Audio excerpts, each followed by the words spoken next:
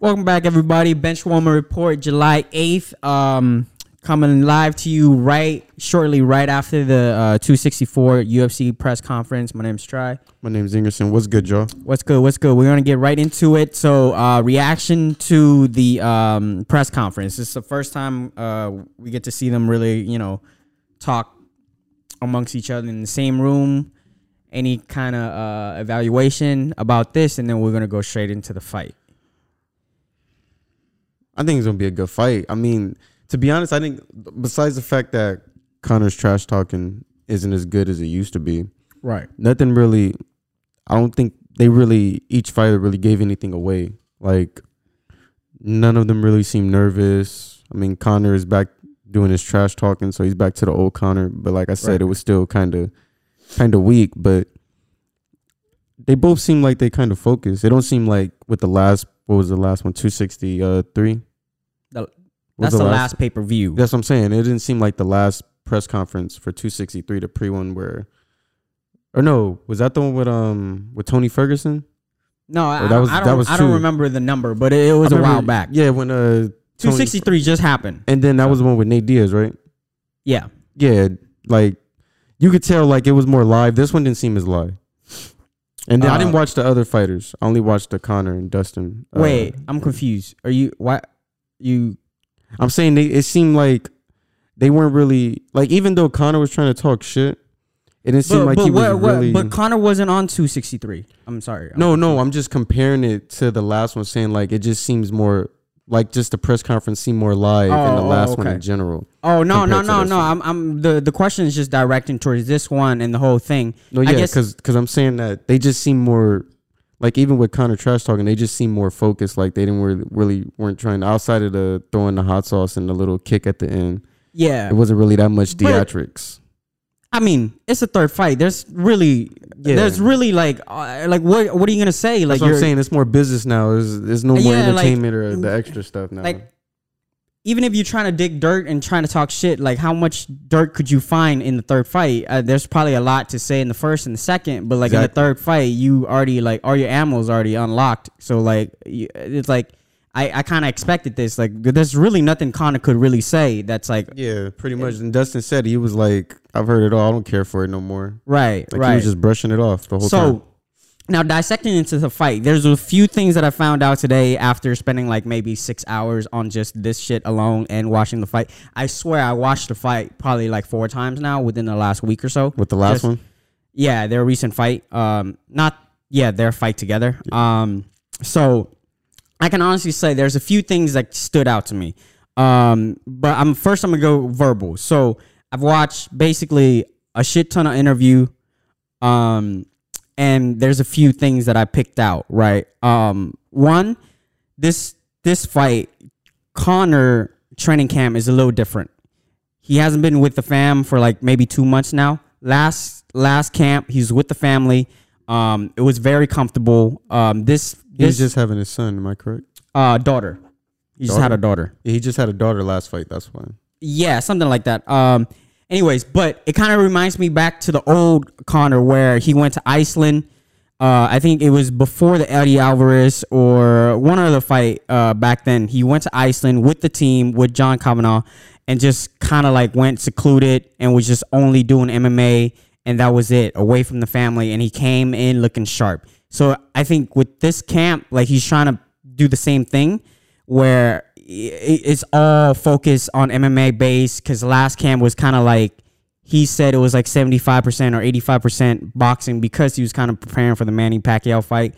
So this camp, I'm a little bit confident in the fact that this camp, he worked a lot more on MMA and focused on Dustin and not really looking over Dustin because Dustin beat him. So you can't really come into the rematch cocky, you know? Yeah, you got it. And second take that stood out to me is that there's a interview that Brett Okamoto did with Dustin Poirier, and he speaks about the fan. And he says that, he's an introvert and he'd rather fight without the fans. Now, the last time they fought was in Fight Island, right? Give or take, there was fans there, but it was only 4,000. It doesn't feel the same.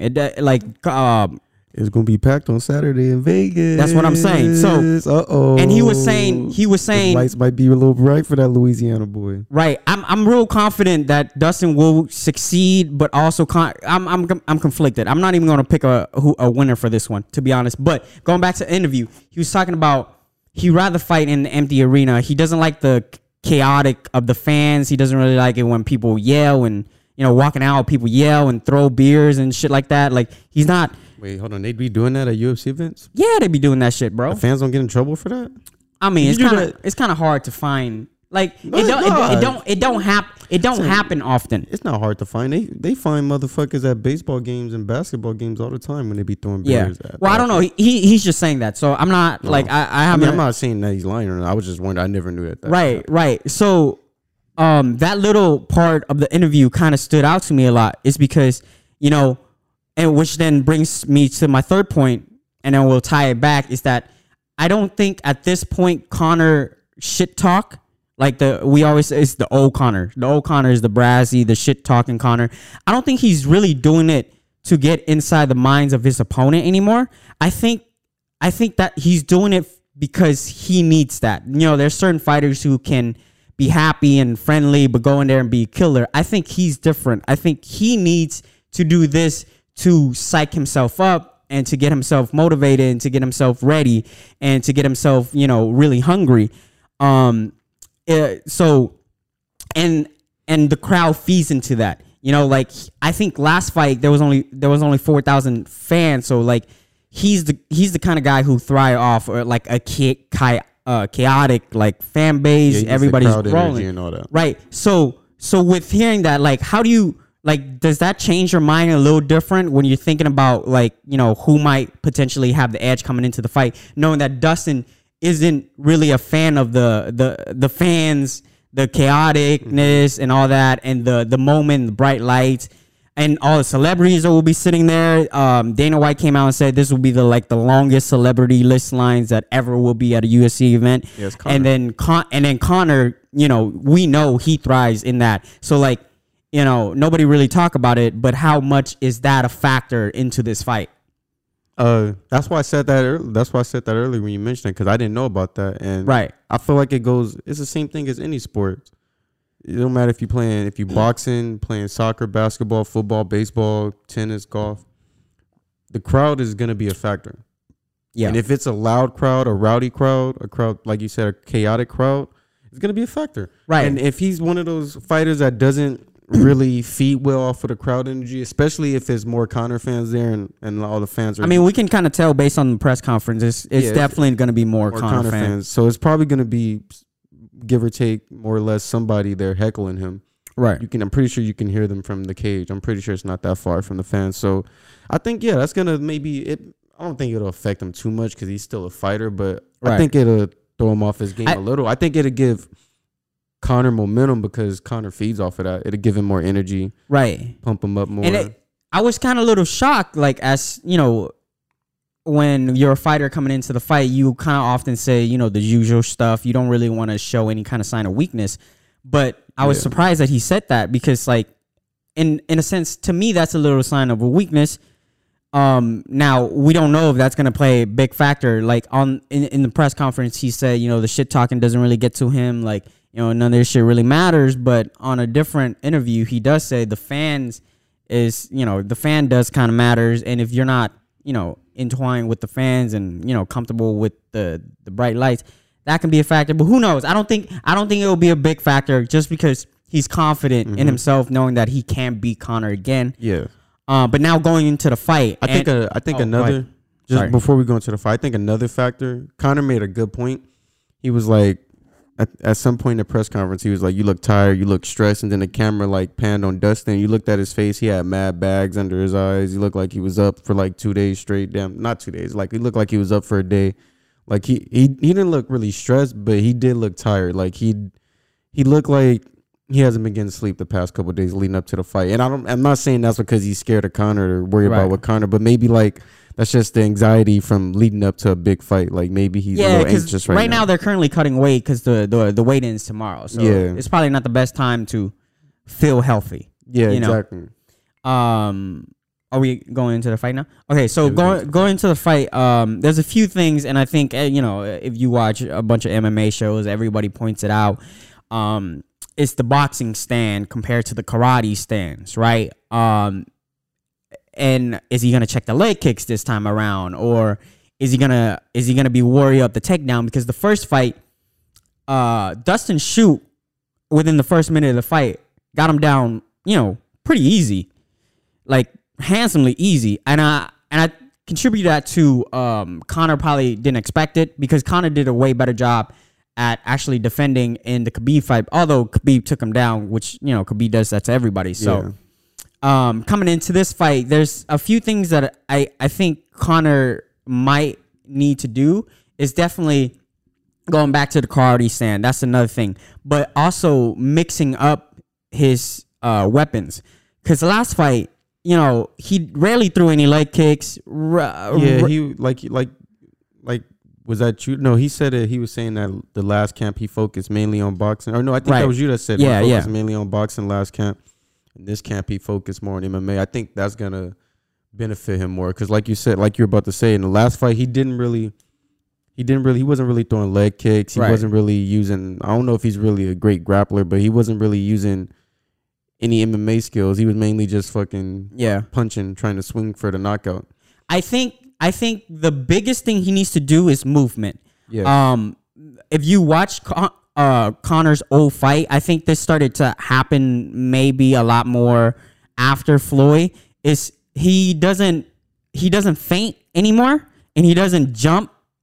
He often like hops on his feet, and he bounces in and back, in and out, side to side. He doesn't bounce anymore. It's very flat-footed. I'm gonna be looking for that this fight. Right. So if you watch the Eddie Alvarez fight, he kind of really feints Eddie with the front the front jab a lot, and he really shakes and give him movement, give him like something to think about. Like, am I gonna throw the leg kick? Am I gonna go with the front kick to the body? Which is something I feel like he needs to do. He often is very good at the front kick to the body, and I feel like he's kind of getting away with that shit. The first fight with Dustin, he came out and throw a side kick to the head. First thing, kind of weird Dustin now, kind of give. So he needs to come with different elements into the fight, not just I'm come in and trying to knock you out with my hands, because that shit don't work with Dustin. He needs to get back to his roots. Yeah, and I think when we talked about. Did we ever talk about this fight on the podcast? I don't know. I think we did. I think we did, but briefly. The very first podcast. But when we talked about the second fight, the one that Conor lost. Right. Like I said, I think that fight humbled him a lot. And I think he's gonna. I'm not just gonna say that there's gonna be like prime vintage Conor from what we've seen, but I think he's gonna try to get back to his roots, like his bread and butter, what he's good at. He's not gonna try to do something different. Like, he's going to obviously do what he can, like, make sure has the right counters for Dustin. But I think he's going to get back to what is his, skills, what his strengths are. Because he's been too focused on boxing and doing all this other boxing bullshit that he hasn't really been, in his MMA bag recently. And I think he's going to get back to that this fight. I'm a Conor fan, so maybe that could just be my bias. But, yeah, he does seem a little more humbled after that loss to Dustin. When he lost to Khabib, he was a sore loser. No matter what you want to say, he was a sore loser. He took it a little well, but at the end of the day, that fight was different. The build up and the I get it. It was the bad blood and everything, but he still was a sore loser. But even with this, I get they were going into the last fight, him and Dustin were all friendly, buddy with each other. So I guess maybe that's another reason for him to be humble. But I contributed more to him just having a kid, or his wife was pregnant at the time, so. And his son is 1 or 2 now. Yeah, 2 or 3, something like that. He has 3 kids now. He was more focused on family. He was happy. I mean, I'm not saying he's not happy, but when you're someone that's making millions of dollars and you having a second kid and both your kids and healthy, all that, you're not worried about fucking fighting at that moment. He was worried about everything else. He had the whiskey. He just sold that shit. He's been focused strictly on MMA leading up to this fight. And now this third fight at least. Yeah, and now for Dustin coming into the third fight, I think the momentum is on his side. Everything he was doing was working for the second fight. Now the question is, can you do the same thing? Could you come in with the same game plan and expect result? Like, do you go with the calf kick, or do you take him down more because you had success taking him down in the first fight? So for Dustin's side, it's very, very interesting as to like what he does within the first round. Like, is he going to fill him out, or is he going to, be so confident that he's going to get in his face, back him against the cage? Like, for Dustin, I feel like maybe I think he need to wrestle Conor within the wrestle Conor, tire him out, put him against the cage. Is this a title fight? No, it's not a title But fight. It's going to go 5 rounds. It's 5 rounds because it's the main event. Yeah, he should for sure be trying to take him down because Conor's not going to let him fuck his leg up like he did last time. Yeah, Conor's not that stupid. Yeah, I don't think Conor will be that stupid. But also, Conor will probably expect him to shoot because he did shoot in the first fight. But yeah. I don't think Conor is a good enough grappler and good enough, at taking down, at takedown defense. Yeah. So I think, if you threw that at Conor within the first or second round, then later in the round, he's going to get tired a little bit out. He's going to be worried about the shots. And then now you come in open up the leg kicks. You open up the leg kicks. The punches. How you knocked him out last fight. The right hook will always be there, to be honest, because he had so much success with the right hook in the second fight that I don't see him not having success again with the right hook. Okay. And for somebody who's... I don't think he'll knock him down. I don't think he'll knock Conor down again with the right hook, though. No, I think the reason why Conor got in such a bad position because of his leg. Yeah. I mean, if you saw that one instant where he kind of got spun around a little bit, you saw Conor right leg just kind of tweaked a little bit and lost. Yeah, even after he the lost fight, sensation in it. He was limping like a motherfucker. Right, and then that was when the moment where he had a back. That's where Dustin started attacking. Yeah. Right. Right when the leg really gave out. He had to back up on the fence, and then when he back up on the fence, the fight was over. Dustin, killed him. So for Dustin, I think take you try to take him down, you try to tire him out, piss him off in the clinch, because Dustin's the bigger guy. Mm-hmm. Like, he's much more powerful than Conor, I believe. Like, just frame wise and everything like that. Yeah, Conor's a small dude. He like 5'6", 5'8". He's like 5'8". I think he's 5'8", 5'9", something like that. Then he what do they fight at? 130, 140? No, 155, bro. Okay, they fight 150. His normal weight is like 170. Yeah, I mean, Dustin's probably walking around like a 185, to be honest with you. Like, Dustin's a big boy. He can actually like have success in welterweight, but... This is random. But I seen something on Twitter earlier. It was talking about a lot of the lightweights. That's what they are, lightweights? Yes. It was something about a lot of their like walking around weight. And Khabib is only like 177 walking around. I showed a list. No, I showed a list. I looked at the list. I could find it. I think. I don't know. Khabib probably. Ariel Helwani retweeted it. Oh, Khabib probably walking around like 180 something. I swear to God. It said, I mean, have you seen Khabib lately? That boy the chunky. list. It showed the list and like the dudes that was in the lightweight division, and not just currently, but like just in general that were walking. Like, I mean, it showed like more recent dudes, but Khabib was like 10th on that list. He was not at the top. A lot of them dudes, them lightweights, was walking around like 185, close to 190. He was 177. I believe that. Damn. I believe that. Now that's a little tidbit because he's big as fuck. That's why when you said that, I just thought of that. Right. Yeah. So there was a few more things that I kind of picked up from the second fight. Was like how timid Conor was. I don't. Like, he didn't really throw shit with precision. He wasn't aggressive. He didn't. And I don't know if you can contribute that to the leg kicks or not. But even before his like the last fight, because I watched that at Red's house, so I was watching the fight from the beginning, the walkouts, everything. Even before the leg kicks, we were saying the whole time, we was like, "What the fuck? Why is this nigga not fucking being aggressive, going in like attacking?" He was really like just letting Dustin control the fight for the most part. Yeah, which is very weird. It's not normal Conor, but then I don't know how much I should play into the fact that like his camp and all that. So like coming into this fight, I'm like, are we gonna get a different Conor? Are we gonna get the old Conor? Because we keep hearing the old Conor, and I'm like, I mean, he can talk like he the old Conor. He can show up to the press conference like he's the old Conor, but like, yeah, we just got to see it on Saturday. Yeah, we got to see it on Saturday. With that being said, I'm not gonna make a prediction. because my predictions are always fucking wrong. So I'm gonna learn from my mistake and shut my mouth up. But who do you think is gonna win and how? I think Conor's gonna win. Okay. And I think it's. Let me see. I think Conor's gonna win.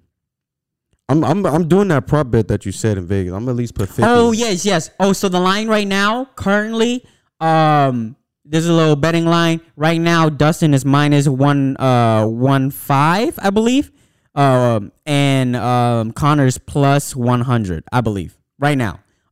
So Conor is a slight underdog to Dustin, but I think there is a bet on DraftKings that if you bet $1 on a first round KO or TKO by any one of them, the payout is $264. So if anybody y'all better want to just put $1 in, I'm putting 50 on that.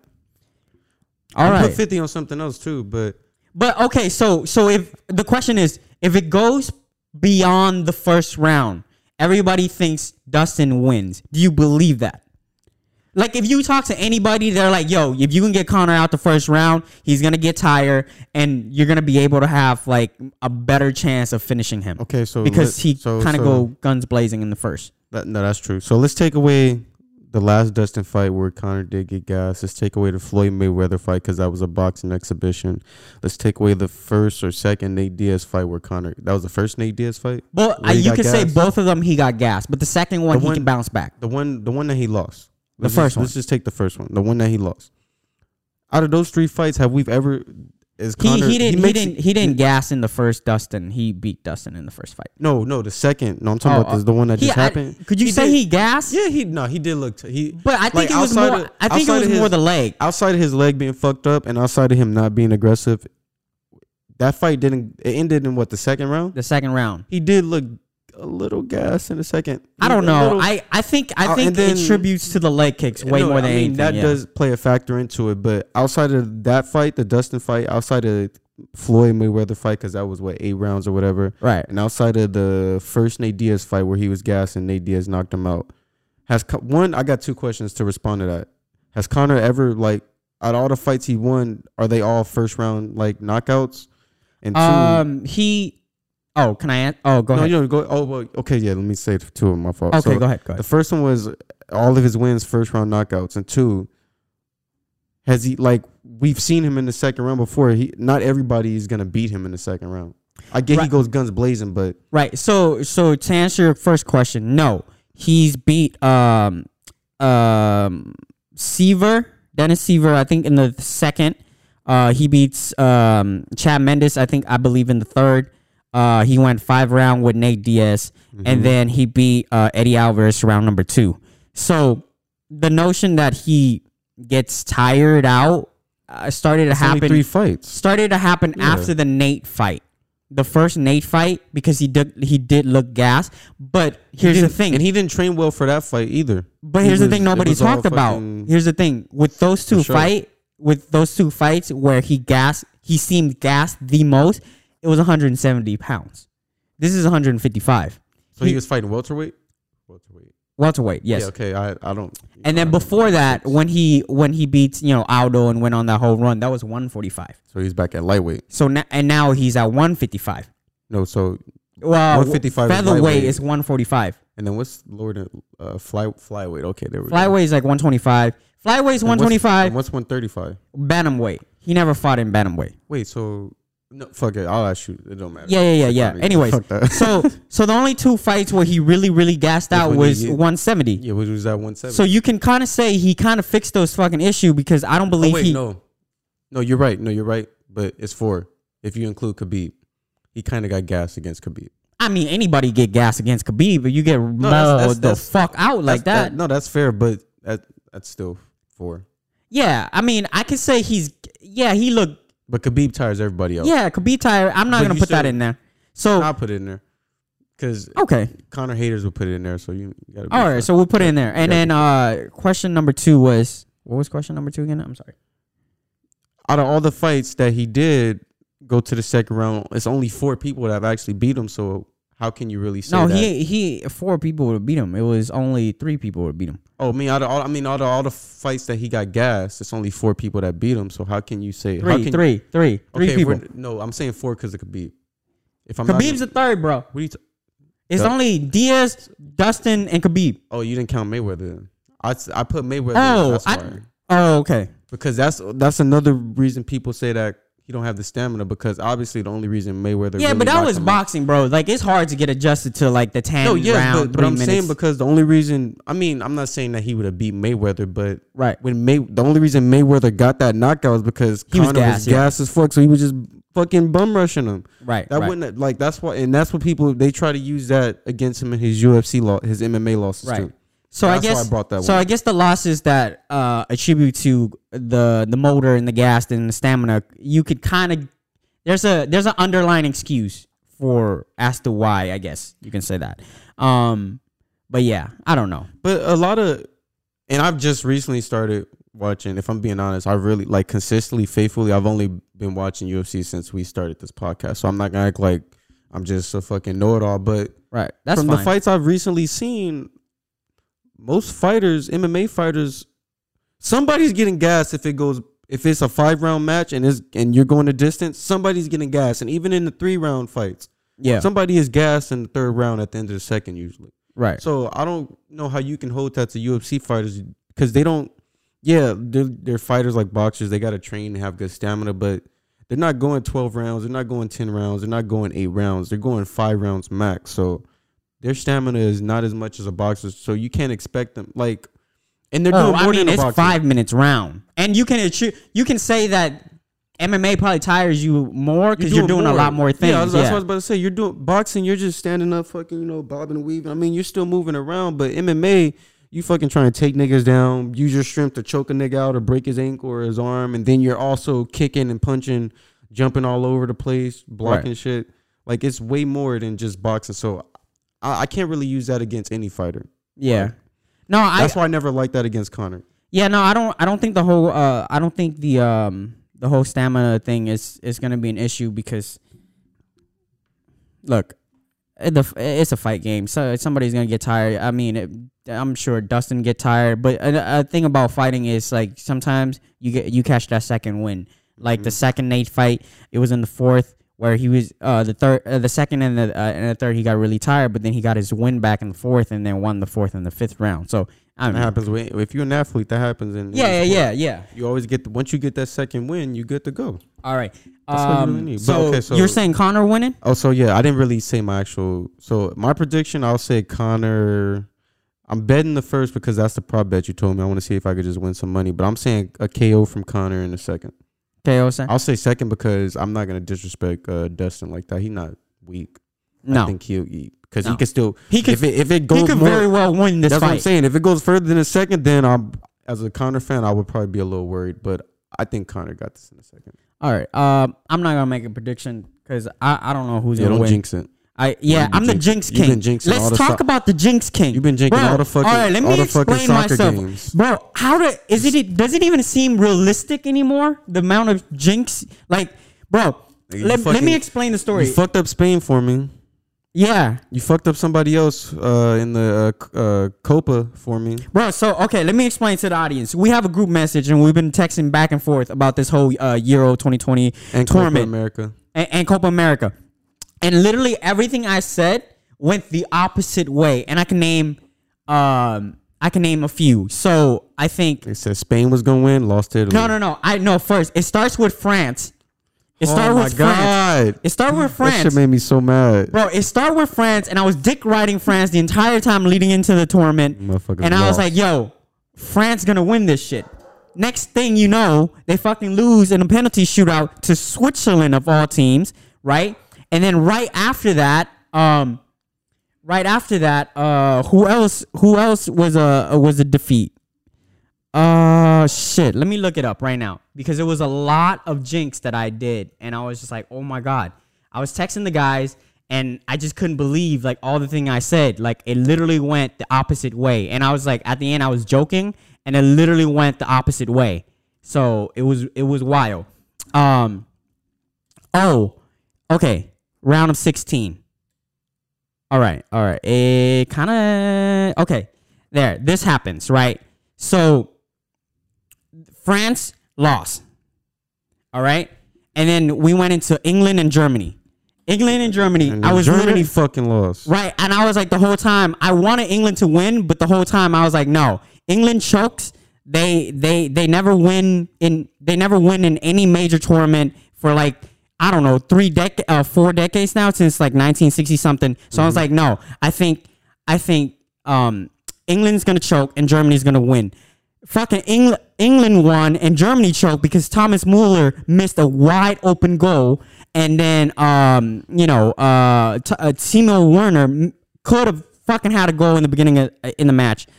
So that happens. It went the other way, and then I was like, man, fuck. I said something about, all right, well, I mean, we gonna face Sweden in the next round. Next thing you know, Ukraine beat Sweden in the last TO with 2 minutes left in OT. Ukraine freaking scored. And I'm like, yo, this is 4 or 3 for 3 like jinx, which is wild.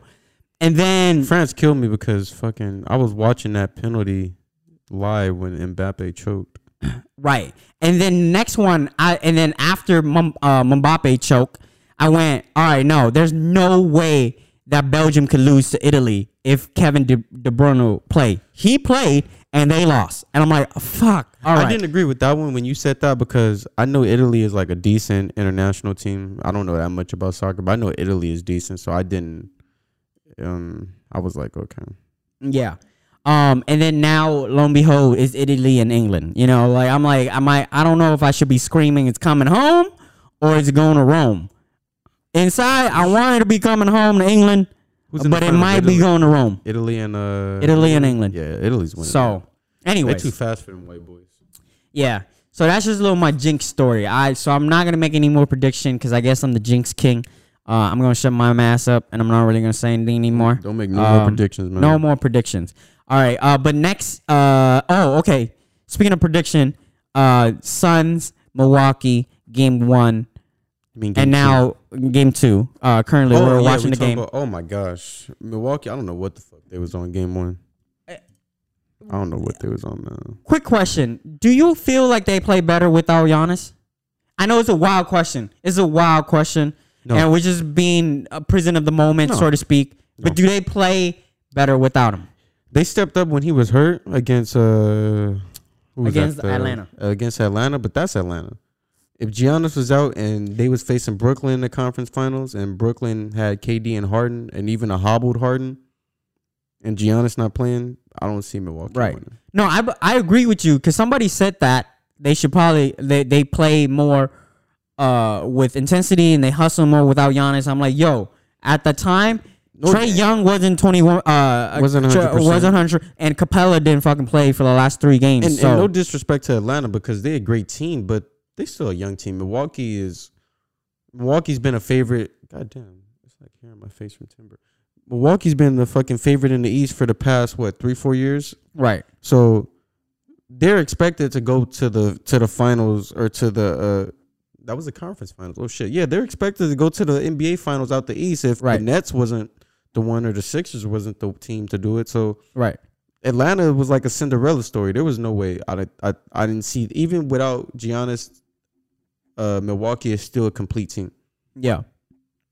They don't have, like, with Giannis out, they don't have a star. I mean, unless you say Chris Middleton's a star, but yeah, they were beating Atlanta. But if Giannis is not fully healthy, they're not beating Phoenix. No, I totally agree. And then with with Middleton, the inconsistency is really an issue for the Bucks. He starts the game off, specifically Middleton. He starts the game off so bad, and then in the second half, he'll start to get it together. But in the games that they lose, when that happens, sometimes it's too late. Right. It's like he'll wake up in the second half, but the games they lost to Atlanta, the game 1 against Phoenix, like. Right. It was too late. They was already busting your eyes. It's too late to try to start balling now. Yeah. They already on fire. They already in rhythm. You're not going to come back. And the Suns are winning and having success without D-Book really having success behind the 3-point line. And D-Book hasn't really had that game where it's like, oh shit, like he taking over. But you got to remember, no, you're right. He hasn't had that game. It's actually been the opposite. It's been CP3. But you got to remember, D-Book isn't. I mean, he hasn't had that much success at the 3-point line. But D-Book is a mid-range demon. You got to remember that, man. He's not no sharpshooter. Like, yeah, he's a I good. mean, he he's did a great, win the 3-point shooting contest, I believe. No. He's a great 3-point shooter. Let me not act like Okay. he's not Yeah. he's a sniper, but he's not no Steph, no Clay, like Right. no Duncan Robinson, like dudes that when they catch the ball and shoot, it's automatic. Like his bread and butter is the mid range. Right. He's an old soul. He's like a Kobe, like a CP3. Them dudes that like get into the mid range. He can shoot the 3 if he need to, and he'll make it. And if you leave him open, he gonna bust your ass. But the mid range is where he gonna cook you at. But let's be honest, the last 2 rounds, I don't think he's been great when it comes to shooting percentage. Yeah, take into effect he broke his nose. That plays a factor. And also, I think the jitters. I mean, it's his first really big run. He might be a little nervous. I mean, to me, he not showing it. If he nervous, he doing real good and not showing. CP3 is a great mentor. Because he's not showing that he's nervous. I mean, yeah, he's missing shots. Yeah. And yeah, he's young. He's going to have those jitters. But maybe my standard is a little bit high when it comes to D-Book. No, I get what you're saying. But like, we've seen people when in their first playoffs or in their first finals and like, then you could see the nerves. Like, you're like, okay, this player is nervous. Like, yeah, you can't really say the same for Book. Like, you could say, yeah, he's nervous because it's his first one. But it's not like it's really showing like even though he hasn't been taken over, he's still been playing good, playing decent. Well, I'm not saying he's a dut in any sense. No, I get what you're saying. Yeah, you're not saying I'm saying shit in the bed or nothing. Yeah. I'm saying like it's great to see them having success without him having that explosion of a game. That's why I think that's as of better. Yet. I think that's because we've been getting a lot of production from CP3 and if they win this shit, and Crowder and DeAndre and Aiden has been averaging like what 20-something, 15 rebounds per game. He's probably been averaging a double this whole playoffs. Right.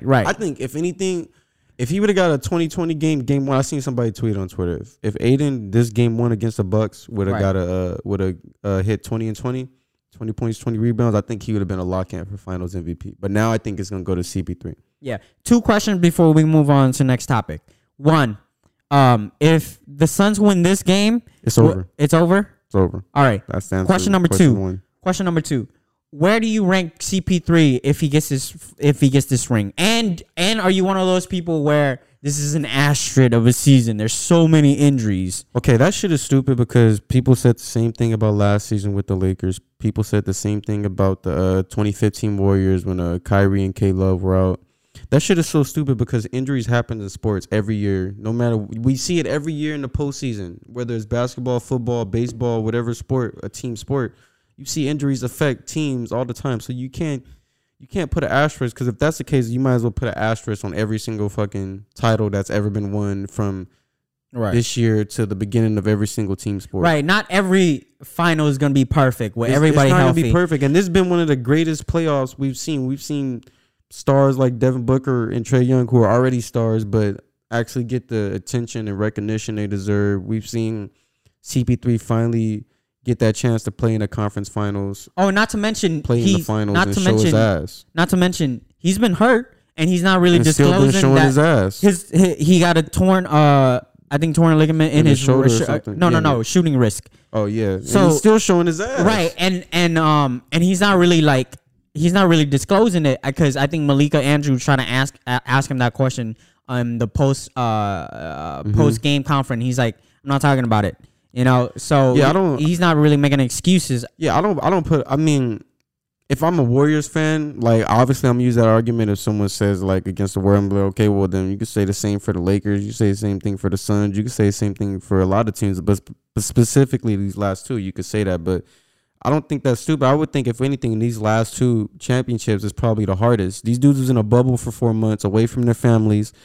For the dudes, they got bitches. They was away from their women. They couldn't have no sex, no nothing. Hey, they don't play the same without bitches. Exactly, now. like they don't play the same without bitches. We don't even gotta say that. Like Kyle Kuzma is trash with or without bitches. Yeah, he's still trash, but still, like my thing. What happened? Oh, he hit his nose. Okay. Oh, he hit his nose. I thought he fucking hurt his knee or something. Okay, man, that man gonna break his nose again. But still, like. These past 2 championships, one, the bubble was hard because, like we said, it was during a pandemic, the George Floyd, all the civil rights movements, everything going on. These athletes had a lot to deal with. There's a lot on their shoulders being athletes. And then this season was a shortened season, a shortened off season. We've seen so many injuries. Yeah, the Suns are one of the lucky teams to not have no injuries. Ooh, that might not have been intentional, but come on, Drew. I think it's more like an eye poke. Yeah, Seems like fingers. But the Suns might be one of the lucky teams to not have injuries this postseason. But I mean, not like season-ending injuries, right? But outside of Dario Saric, he just tore his ACL, and then Dario Saric just tore his ACL. So ACL. Right. Like you, CP3 was out for COVID. You know, I'm not. His shoulders hurt. I don't care about COVID, but his shoulders hurt. He tore a ligament in his wrist. Those are other. And he's playing. They're playing through injuries too. Like everybody is hurt. Yeah. And I hate saying that because everybody's hurt, but it's different when it's a serious injury. But at this point with the shortened off season, I'm pretty sure everybody is hurt. I seen a clip the other day of Devin Booker walking to the tunnel game 1 with his all black suit on. That man was limping like that man was fucking in pain. Right. So I mean, at this point, everybody is really, especially with a short off season, everybody's fucking beat up. And I think with basketball, because the playoff is, best out of 7, like I think, nobody really talks about it, but being that the series that long, the adjustment that each teams need to make in order to win is a huge factor. Like take the injuries away. Like, for you to just win 4 games out of 7, like there's a lot of adjustment that you need to make, because but on the other side, you can argue that in other sports, you don't even get that, like in soccer and in football. Right. That shit is one and done. You don't get the chance. You got to make them adjustments. Like we say, the third during quarter the is game. the coach's quarter. You got to make them adjustments at halftime and hope that they work in the third quarter. So I wouldn't really say that. But I get what you're saying. That is also a point. I'm not saying it's not a point. Right. I personally wouldn't say that because it's different from other sports. You don't get that chance. But that still is a big point because even if you make an adjustment, the other team that you're making an adjustment on, if they have a good enough head coach, he's going to know what adjustments you're going to make and make adjustments to that, and you still going to be fucked, and you still got to try to make adjustments so you could win 4 out of 7. So, yeah, it's still hard. I'm not going to say that. I don't know. So I think that the injury argument, I don't like the injury argument. Yeah, I don't like the injuries argument either. I don't care for it because it's poor. I mean, injuries happen. They could have had a full off season, and Jamal Murray could have still torn his ACL. Right. Even though I think that if the Nuggets are healthy, the Suns aren't beating them. Even if I think the Lakers are healthy, or even if the Clippers are healthy, I don't think the Suns beat them personally. Right. But I can't say, they got lucky because of injuries, because who knows? They could still fuck around and win. I mean, we could have said Chris Paul should have got his ring 3 seasons ago if it wasn't for him getting injured.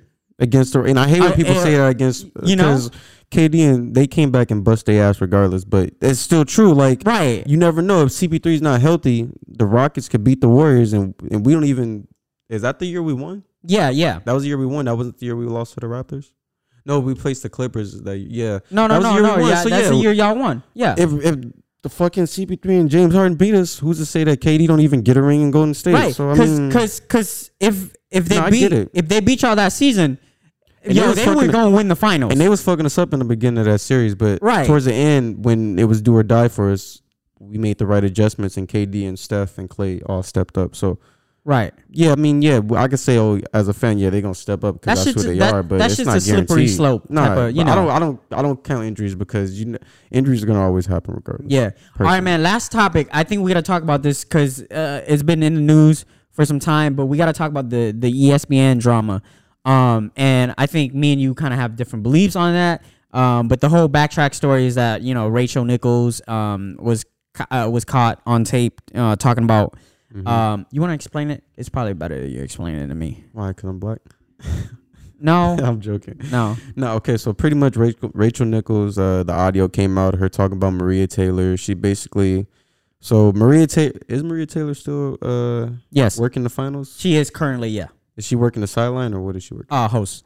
Okay, so she's hosting. So Rachel Nichols is supposed to host. The whole thing came out. ESPN wanted Maria Taylor to do it, and Rachel Nichols is upset. She basically said, she's wrong in the way she said it, but she spoke facts. Like, ESPN has a bad track record when it comes to diversity, especially when it comes to women and minorities. And she was right. Don't use me. And I heard other people talk about it on podcasts, and I think she was right. Like, don't use me as your pawn because you guys fucked up on diversity. But the reason she said it wrong is because it was almost a slight to Maria Taylor. It was almost like Maria Taylor only got the job because she was black, because they were trying to get that black woman a chance or whatever. Right. But it's fucked up because Maria Taylor's a good journalist. She's a great journalist. She's not like, she's just as good as Rachel. No, not the fuck. And I mean, like, I don't know, man. You heard, like, you know how I feel about it, bro. Like, what she could have worded it better. I'm not saying what she said was wrong. Yeah, but she could have said it without, like, without the whole BLM thing. Nah, fuck the BLM thing in the Me Too. That shit was wrong too. Like, she didn't have to laugh at it when Homeboy brought it up. But my whole thing is she could have said all that without having to slight Maria Taylor. Right. That was my whole. That's my whole thing. Like, she could have. She's not wrong because. So basically, if she didn't have like name dropped, then everything would have been. If she would have not name dropped Maria Taylor and just been like, if you guys want to do all this, without, because of your diversity track record, just do it, not at the expense of me. That would have been cool. But she like mentioned Maria Taylor's like she does. She broadcasts basketball, football, and whatever other sports she does. Like, you made just basketball and football. Basketball, football. She made it in the tone, like it made it sound like she was hating.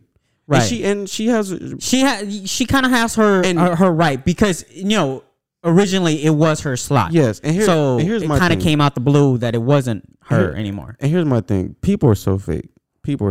Just 4 years ago, when Rachel Nichols got the show to jump, everybody was championing her, saying she's one of the best women reporters. And all this shit came out, how she, in a sense, disrespected Maria Taylor, which she did. And now all of a sudden everybody's like, oh, she's a bad reporter. How Jalen Rose's daughter said she was subpar, all that bullshit. Right. Let's keep it real. Everybody likes Rachel Nichols. So how can you really say that? I get what she said was wrong. Like, wait, can I chime in? Can I chime in and say something? Yes. I think a lot of people that actually are her friends came out to really protect her. And it's still, and they look bad. I'm not saying that they're wrong, but they do look bad. Some of them did a better job at explaining themselves. You know how I feel about Steven Jackson. He said he said some other shit that whatever. But I forgot his name. Amin. I saw a podcast with Amin. I know what you're talking about. His last name. He came out. He said something different. Was very polite about the whole situation. But also, Richard Jefferson said that, like, when the jump happened, Rachel was the one that put on everybody. Like, everybody she put on was black. You know, so that's the reason why they kind of have her back, because like she's never really showed any backbone in her body. But it was just like out of the spite of the moment that she became real defensive, and she said some shit, and she has the right. She has every right. People could say what she want, Diane Sawyer, whatever is her on or whatever. Right. Oh, and to speak she's about, worked her way into her position, but she's wrong. She is wrong, but she's like how we were saying, she's right, but she's wrong. Like, she's wrong because the way she worded it, she could have worded it better and made it sound a little more respectful. Right. But she's right in her feelings, because at the end of the day, this is on. It's not on. I mean, wait. It's on. Can Rachel. I respond to that? Yeah. I get into what I'm gonna say. Yeah. Two things. One thing was to respond to Jalen Rose's daughter, which I felt like was a little out of line, but whatever. But she said something about white privilege, and and she said, the only reason why she got the job is because Diane Sawyer is her aunt or whatever. Mm-hmm. Yo, Rachel Nichols was working at the Washington Post before ESPN, and she was already a reporter and a journalist for the Washington Post. So it wasn't like she just got the ESPN job, So like that whole notion of like white privilege being thrown out way too much it's a little. I kind of don't like that. But wait, 2 points. Wait. Let me get the second point out. So that's one. Fuck, I forgot my second point. But go ahead, respond to that, and then I'll come back with my second point. The only reason it is white privilege, because like, okay, so an example that Jalen Rose's daughter that she used, that was a good example out of all the other bullshit she said, was that Maria Taylor has actually played basketball before. She's actually an athlete. So she knows about sports. She knows about all this stuff. And she, on top of her, like, being intellectual in sports, she's also a good reporter. Players love to talk to her. Same thing with Rachel Nichols and the Dorsbergs. When they talk to players or coaches, they usually get good to decent interviews out of them. Like, more so with coaches, I guess. Players always give a good interview. But with coaches, those three women seem to get decent interviews. Malik Andrews. Can I respond to that? Let me finish real quick. Go ahead. White privilege. So I would say it's only white privilege because her aunt is Diane Sawyer, but at the same time, Rachel has grinded to be in a position to get her own show, to get the chance to host the NBA Finals, all that shit. She's grinded to get there. It's not just excuse me. It's not that she's a bad reporter and all that. Because she's a good reporter. Well, the jump is kind of like new. It's only like what 3 years old, 4 years old, show. And she's been working for like over 2 decades. So it's not like she got about 2 decades. She's not that old. Don't disrespect her like that.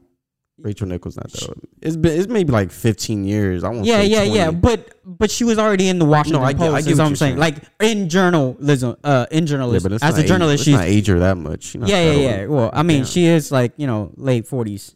Well, yeah. The only thing I think is white privilege is the fact that she was able to say what she said on audio. And I don't think she should be fired. So let me not say this. But you can say what you want. But if it was a black person in her same position that said that bullshit, they're getting fired. I'm sorry. I wouldn't even say if it's a black person. If it was a minority in her same position, I think they'd get fired. And ESPN, let's be honest. ESPN don't give a fuck about Asians and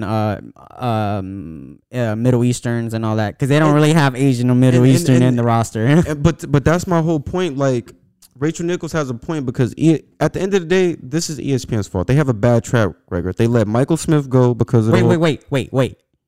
That's a good point. I'm gonna tell you the list of all the people they've let walk. Well, hold up. Before you get into that, because that's a whole nother thing that I want to get touched. Let's talk about the timing that this audio was released. It's bad timing. And also the timing that it was recorded and by who, because the time that it was recorded was actually last year in the bubble, and she was talking to LeBron advisor, but it's barely being leaked now during the time when Maria is going through her contract negotiation with ESPN. So wait, hold on. What are you trying to say that is attempt to slander Rachel or Maria? No. Or like, okay, little ESPN conspiracies here. I gotta hear. I mean, you might not be wrong. So little ESPN conspiracy here.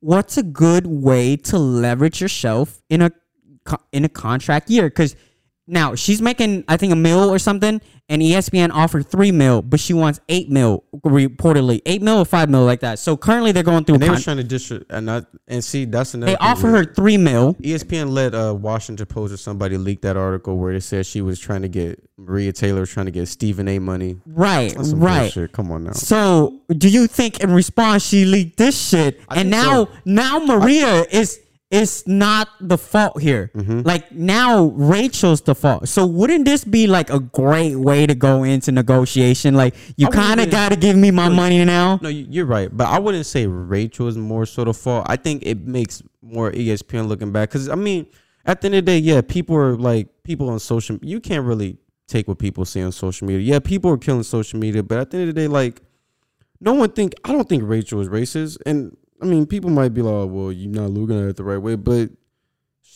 fam, she been grinding her whole career. Like, I wouldn't give a fuck if I was in her position and I was a dude. I'm not gonna let you take my spot, because you need more Asian diversity, and they say they want you to host. I'm like, fuck this nigga. I've been here longer than this nigga. What are you talking about? If you want more Asians, go put that man on fucking highly questionable or some shit. Get that nigga out of my face. Or just so I'm not mad at it, but she could have said it better. Yeah. And that was why I hated what Steven Jackson said. He's like, oh, black people do the same thing behind closed doors. That don't make the shit right, stupid. Yeah. You're not supposed to say fucking disrespectful shit behind just because it's in private and then feel bad because it came out. Like, you should be a respectful person at all times. And I'm a hypocrite. I'm pretty sure I say fuck yeah. shit. We are. Let's be honest. Like we all said fuck shit behind closed doors. I'm not acting like I'm high and mighty, but that don't just because you do it don't make it fucking right. And that's why when me and you was talking, that's why also, that shit is retarded because you can't use that as an excuse. I know, but also just because you said it in the heat of the moment, let's say you just found out, it doesn't make it right. But also doesn't make you fully wrong because everybody says some wild shit when they're upset, when they're mad. Yeah. So it like, don't mean that you're a fucking racist. But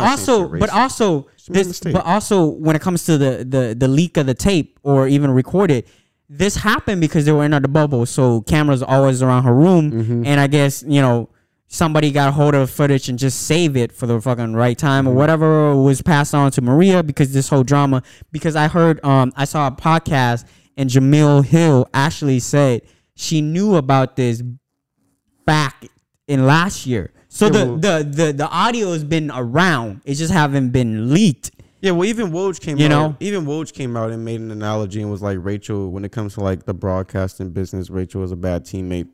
She could be like a asshole or whatever. That don't necessarily mean she racist. She just made a bad.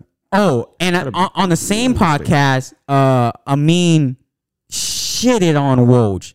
And Amin was like, bro, you want to be the guy who talk about team when you the one that shit, when you the one that shit everybody stepped on their fucking feet and toes and not let anybody get the scoop.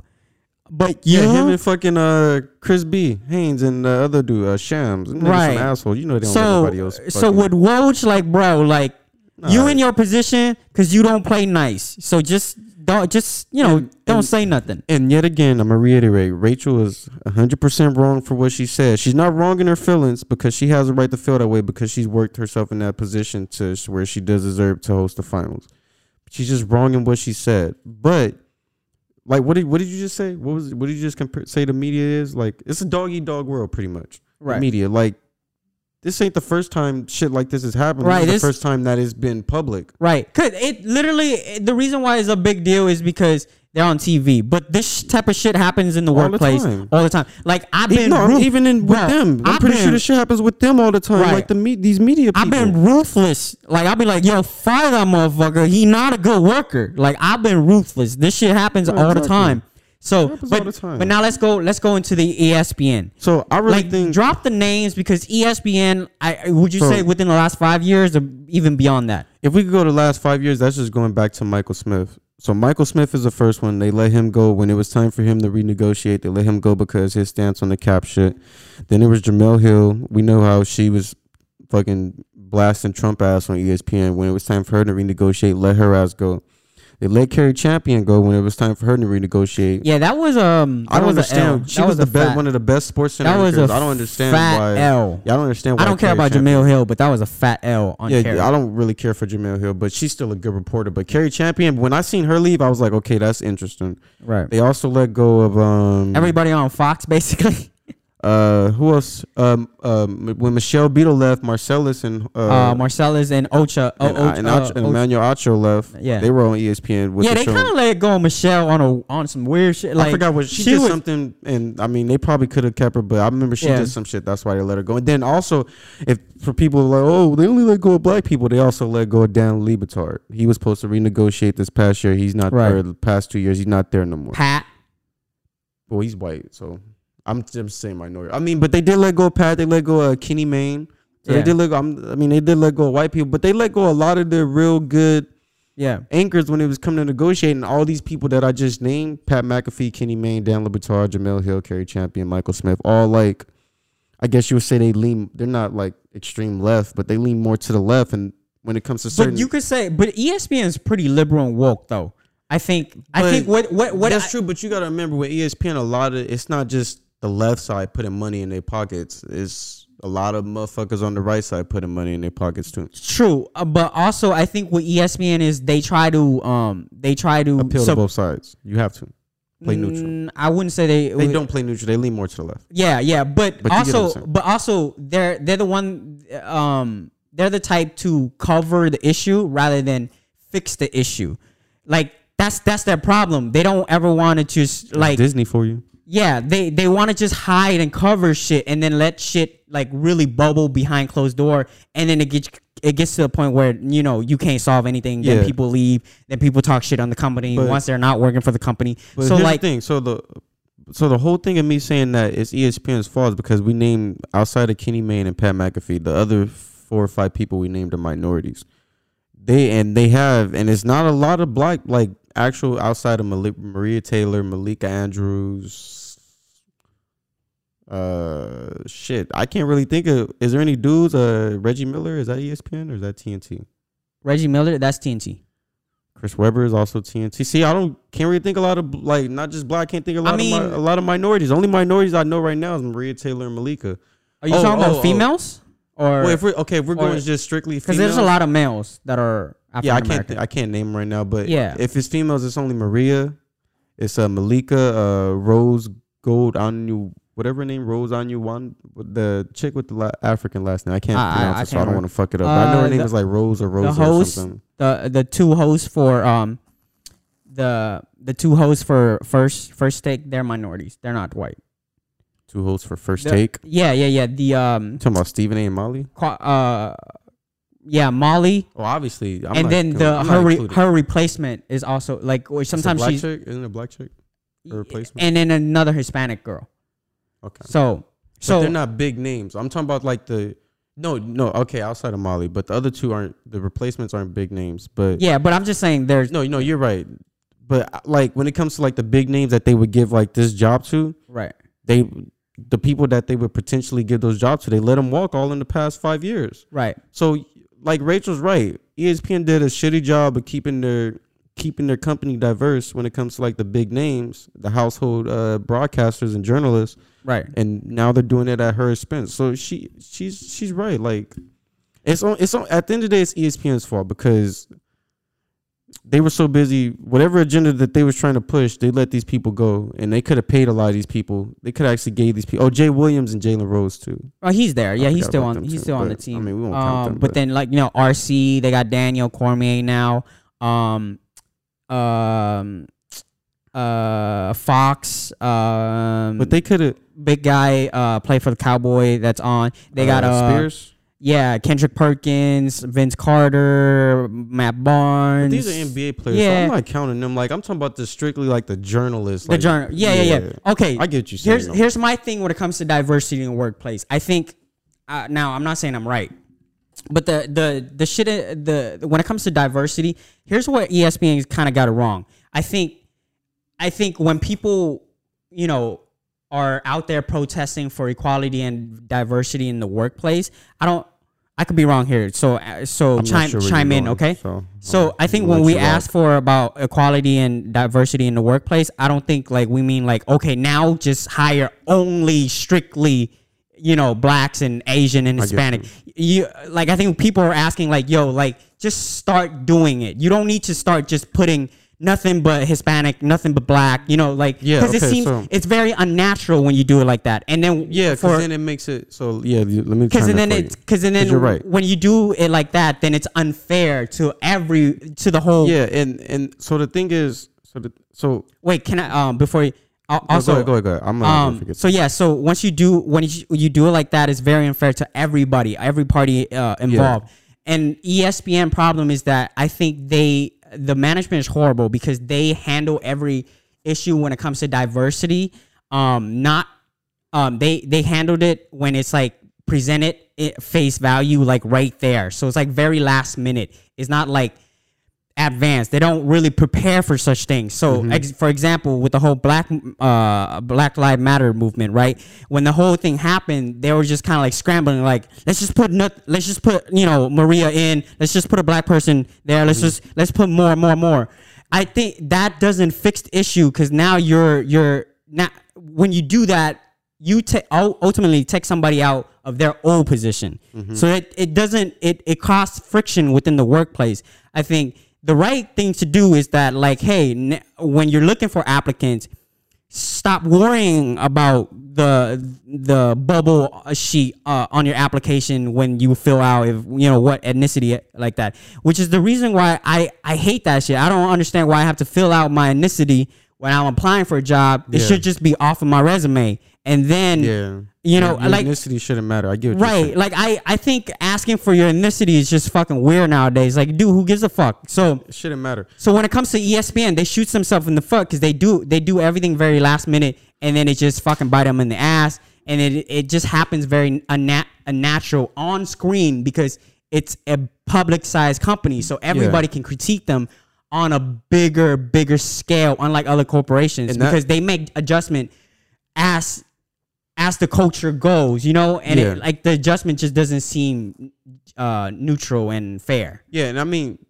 I guess I could probably word it a little better, but you're pretty much right. Like, yes, as minorities, we want the chance to be able to get the same opportunities that white people get when it comes to these jobs. Speaking specifically for like these broadcasters, I mean, but that goes with any job. But speaking specifically for this, what we're talking about, yes, these people want the same opportunity. They want it to be diverse. But I mean, yeah, at the same time, yeah, we're not just saying go just. I'm not, and this is no disrespect to anybody because a lot of the minorities that are working at ESPN, including Maria Taylor, are actually great. Like these are great broadcasters, great journalists. They bring personality and everything to it. They make it better. I'm not saying that the white people don't, but you know what I'm saying? Like they bring their own flavor. Dope. Like I like Greeny. Yeah, they bring their own personality and flavor. So yeah, I get it. But at the same time, that doesn't mean that you just start hiring people if they're not qualified just because you want to fill a quota. And I'm not saying, and Maria Taylor is qualified to host the finals. I think Rachel Nichols has a right to still be mad because she deserves that job. But Maria Taylor is qualified to host the finals. But you can't just take that job away from Rachel because I mean, Rachel, I think she actually right. Like, you can't just take that job away from her when I'm already scheduled. You know, like you guys already have me. You can't just say, "Oh, I'm gonna take it." Or you could work the sidelines. I've been working for this my whole career, and this is the first time I don't know if this is the first time she got the chance to host it, but this like the first time I've been working for this, and now all of a sudden y'all want to take it away. Give her the sideline job. Right. So another thing ESPN could have done is like, yo, like if you want to really build equality, take fucking Jay Williams off or Jalen Rose. Take somebody off and put both of them on. Now you got a white woman and a black woman. Right. Now you got two women up there. And now you checks the box of equality and you check the box of women like in the workplace. If they wanted to really push that agenda, then why not put them both up? Right. And you put Doris too. You know, you put all three of them. Doris can stay doing what she's doing. I like where Doris is she's doing broadcasting, right? Keep Doris where she's at. Yeah. Because she stopped doing the sideline reporting a long time ago. But I don't think, is she broadcasting the NBA finals or? I don't know. I don't know either. But I know she's not doing the sidelines. At the end of the day, with this, like, yes, what Rachel said was wrong. Do I think? But at the end of the day, she's also getting. I think people are killing her a little too much. I don't personally. I disagree. I don't think it's wrong. But yeah, we get she's wrong. The way she worded it was wrong. It's not wrong what she said, but like, I tell you this shit all the time. Like sometimes you can't be like, you can't just say how you feel. I'm just blunt, bro. You can't be blunt like that sometimes. I get it, but you can't just say how you feel. But for me, the reason why I disagree is because I rather somebody be blunt than not. And also, that's, you know, it was a private conversation. No, it was a private conversation. It's actually illegal to record somebody without their consent. You should be able to have a private conversation and say how you feel when you're in your feelings or whatever you want to call it. And it shouldn't have to be brought out to you because no one thinks Rachel Nichols is racist. But I mean, at the same time, like, it got recorded. I mean, it shouldn't have got recorded. But she was in her feelings. She knew, being in her feelings, she knew that what she said was kind of a slight. I feel like she knew what she said was a slight. It's not like, that don't mean that she meant it. Yeah, but she was upset. She was angry. And also, this could have whoever got the recording. Well, the homegirl that could have really, the homegirl. She got suspended without pay or something for these 2 weeks. Literally, this could be resolved without it being leaked. And literally, like, Maria could have a private conversation with Rachel. Well, they could have squashed the shit. They talked about that. They did have a conversation. So, I mean, even if the conversation didn't go well, this still didn't have to be. I'm not killing the chick that leaked it, but it didn't have to be leaked. They could have kept this indoors. All right, man, that's it for Benchwarmer Report. It has been a jam-packed episode. We took a couple days off, and we got a lot of shit to talk about. So, yeah, we'll see you next week with more shit. Yeah, make sure you like, subscribe, Benchwarmer Report. We out. See you guys next week. Oh, and check out Can't Tell Me Nothing podcast, too. That goes live every Saturday where we discuss other things besides sports and stuff like that. So, yeah, we're out.